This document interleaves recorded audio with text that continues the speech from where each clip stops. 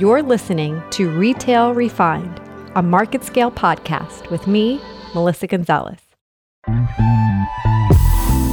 Hello, and welcome to another episode of Retail Refined, a market scale podcast with me, your host, Melissa Gonzalez.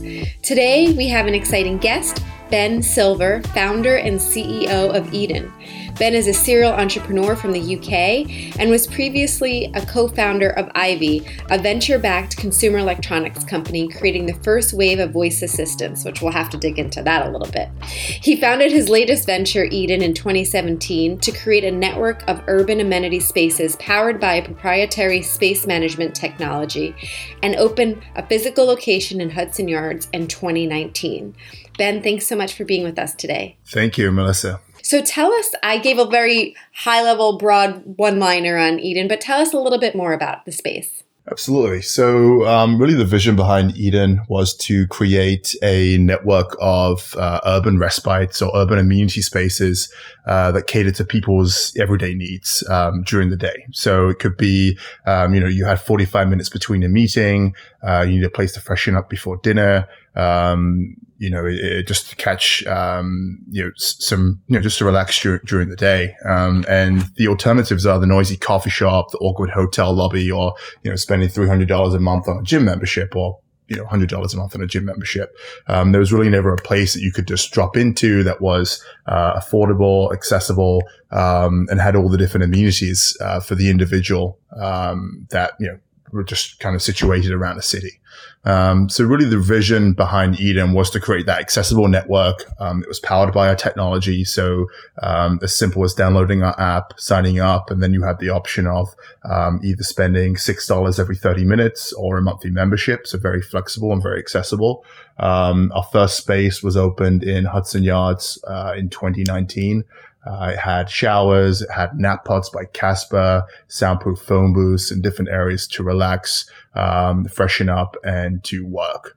And so, that was a really exciting space. And, in 2020, we're looking to expand pretty significantly beyond Hudson Yards.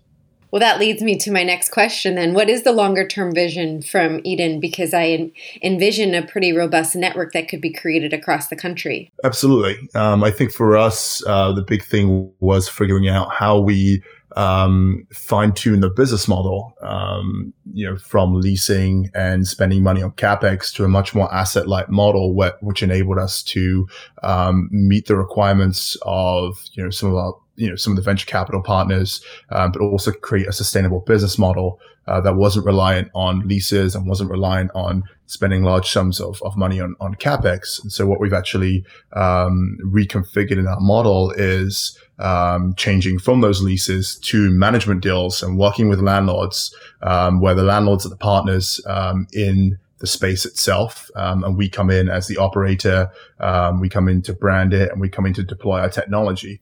All that means that we are able to be way more flexible as to what spaces we can and can't go into. And it allows us to expand much more quickly because we don't have the capital requirements of, a leased space or, spending dollars on CapEx.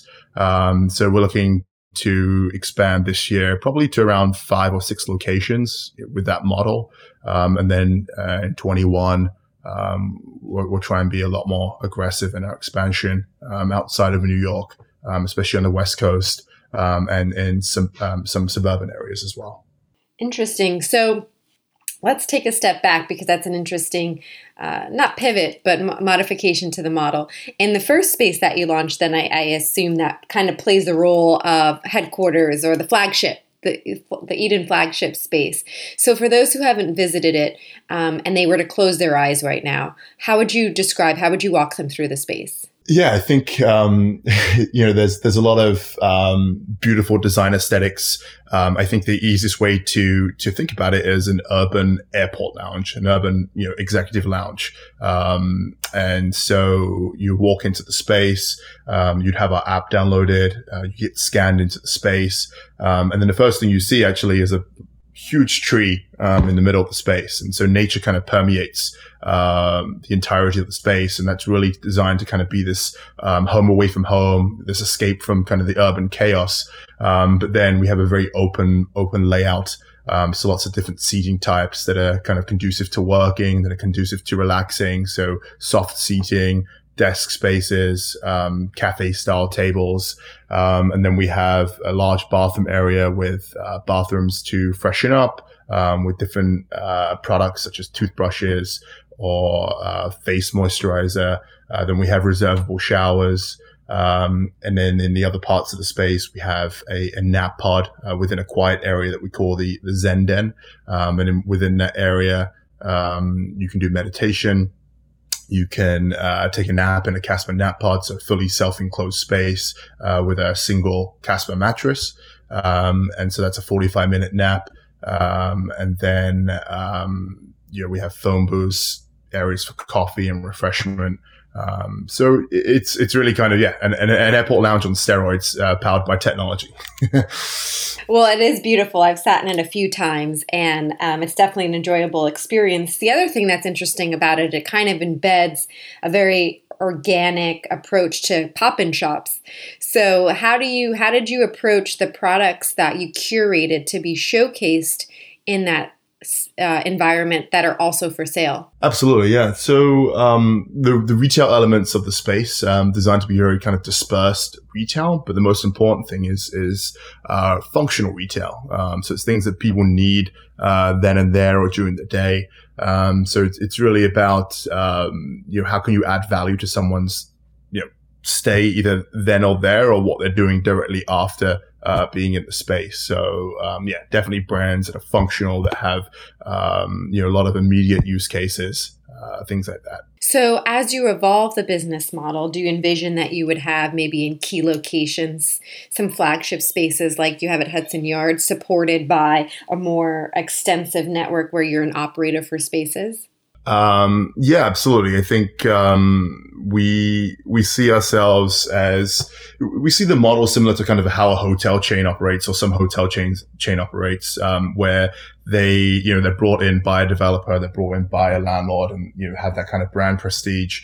And each space will be, slightly different, to another one. And it really depends on what the adjacencies are to the space, who's around, what the landlord needs. And so that's kind of exciting as well, where you kind of can have this base layer of a brand, and then each space can have a different configuration and be very flexible as to what it is. So every experience that you go, every space you go into would have a potentially a different experience, or a different set of amenities and different set of functions. So as Eden becomes a mix of that, and also more of an operator, what do you think the opportunities are? Because when we look at the Hudson Yards space, it is more that airport lounge, without the baggage, right? But we also have an interesting thing happening in retail itself. So you seem to be in an interesting space right now where office is evolving and the third place is evolving, retail is evolving to potentially be more appointment-based. What's the vision of the opportunity of the implementation of your technology to support all of those moving parts? Yeah, absolutely. So, a little bit on the tech. So tech for us was always a really key piece of the concept. And it was something that we thought about from day one. It wasn't an afterthought. It wasn't something that we retrofitted into the space. The tech was really, it covered a couple of things. It was, how do you create operational efficiencies to reduce costs? And how do you create consumer efficiencies to ease, the consumer experience and to create the most seamless experience? And so that led us to building and developing a pretty comprehensive space management platform, which encompassed three different pieces of kind of the chain, which are the consumer. So, you need the app to come in, but the app also functions as a way to sign up for different types of membership, whether it's pay as you use or monthly. Allows people to see in real time, how many people are in the space, how busy it is. Allows for reservations. It allows to purchase products, and then you have an admin app, which allows you to configure every tiny piece of the space, from reservation times to how much a reservation costs to supply chain, ads, promos.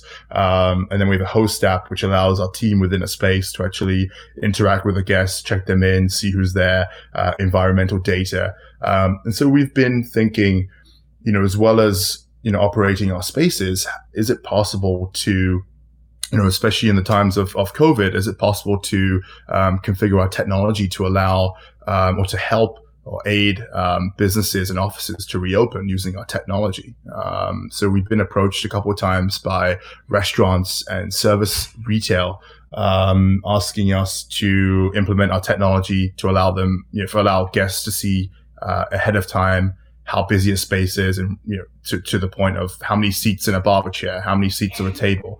If it's too busy, can they go on a wait list? Can they get notified when there is a wait list? And then on the backside, in the retail space itself, to manage kind of all the customer flows, set capacity limits, set waivers. So you have to sign a waiver before you come in, loyalty schemes and things like that. So it's been pretty interesting to look at how our tech could be used in different scenarios, because really, we've kind of catered to many different things within our own space that we can translate to other spaces and office spaces as well.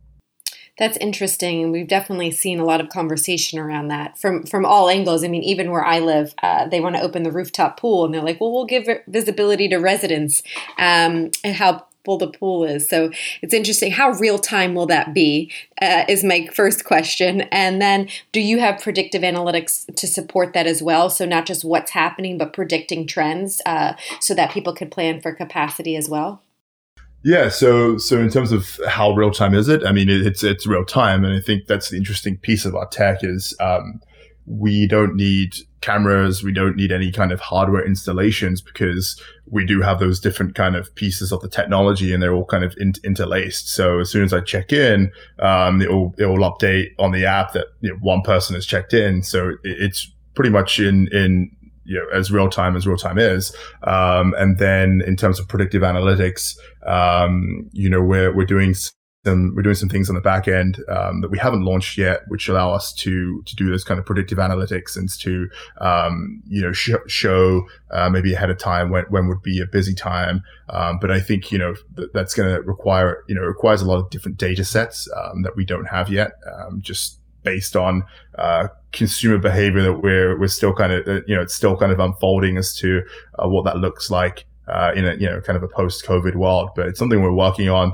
That we're trying to release in the next couple of weeks. Well, that's interesting. I think there's so many possibilities where you can go with that. What are your best advice as you roll this out and you're working with partners to incentivize people to check in? Like what kind of environments do you think people will gravitate to where they're willing to go through the process of downloading the app and checking in and sharing that information? Yeah, that's an interesting question. And I think it leads to, really there's two possibilities here, or really there's one possibility that we see as kind of the dominant possibility. And I think that it is mandatory to have an app to check in. And I think, once, say a restaurant or, another service retail or an office, they need, for both parties, they need the comfort of some way of, social distancing or enabling social distancing, enabling waivers, to say, for people to say they haven't been sick, or just to enable capacity in a touchless, manner. And I think, in order to do that, it can't really be optional.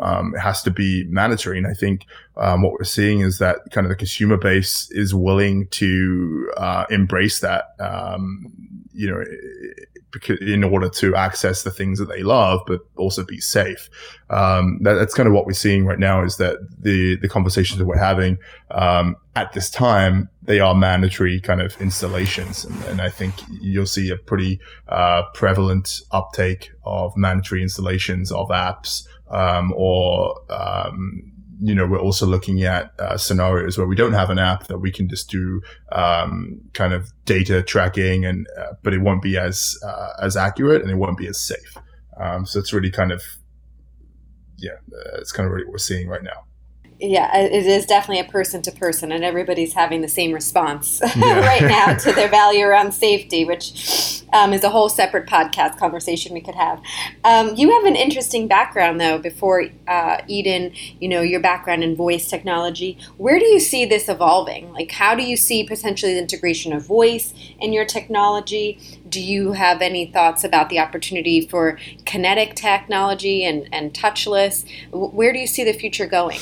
Yeah, I think voice is an interesting thing.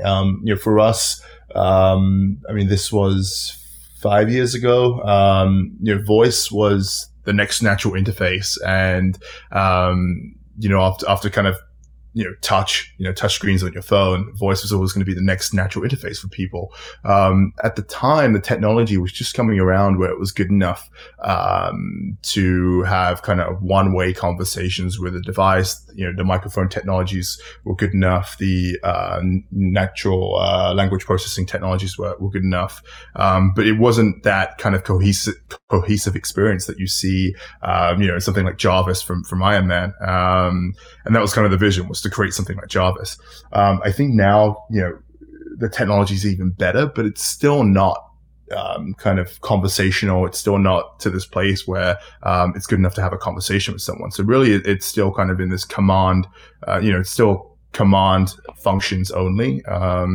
In that regards, the way that we've created our technology doesn't really lead to adding in any voice functions just for the sake of having voice functions. I think once it becomes even smarter, and once it becomes kind of conversational, then I think it's an interesting use case to have kind of a personal assistant with you at all times, who can have a conversation with you, who can be kind of that literally that virtual personal assistant that has that kind of cognitive understanding.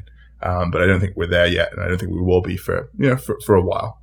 Yeah, it's interesting. There's so many plans around technology that we've been talking about for years, and what you're also seeing is the state of things has really accelerated where tech could go. A lot of plans that were 4 years out are happening like right now. You're seeing mass retailers use drones, and you're seeing a lot more contactless payments, and so I think it's interesting to see where this could evolve to, and I think a lot of it's led with what will consumers embrace and do, and they're seeing a lot of that accelerated, which is super interesting.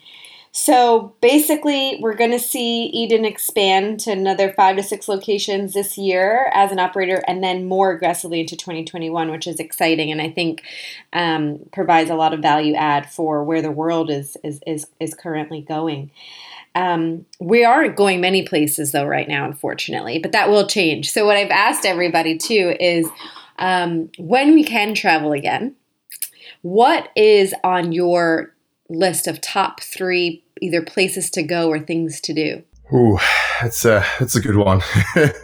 Naturally being introverted, quarantine has been fantastic for me. So, trying to think of 3 places. I would love to finish. So I did a South America trip a couple of years ago, and I'd love to finish off the countries that I didn't visit in South America. But they're getting hit pretty hard right now, so it's gonna be a while. Where else? I mean, I'd love to go back to the UK and to see my family. That's probably up there at the top of the list. Haven't been back for a while now, so that's up there. And then I would like to. I don't know. Those are the only 2 things I can think of right now. That's a tricky question, Yeah, I mean, the world is your oyster, right? Eventually, they'll all open up again. But I think South America itself could keep you pretty busy. So I'm sure there's at least 3 countries or cities on that list. Exactly. But thanks so much for being with us today. It was really exciting to learn more about the vision of where you're going and how the business is transforming, and the tool it really becomes, not just for locations, but again, for consumers as well, as they want to gain visibility to the spaces that they're visiting. So everybody, this was Ben Silver, founder and CEO of Eden. Thank you so much for being with us today. Thanks, Melissa. I appreciate it.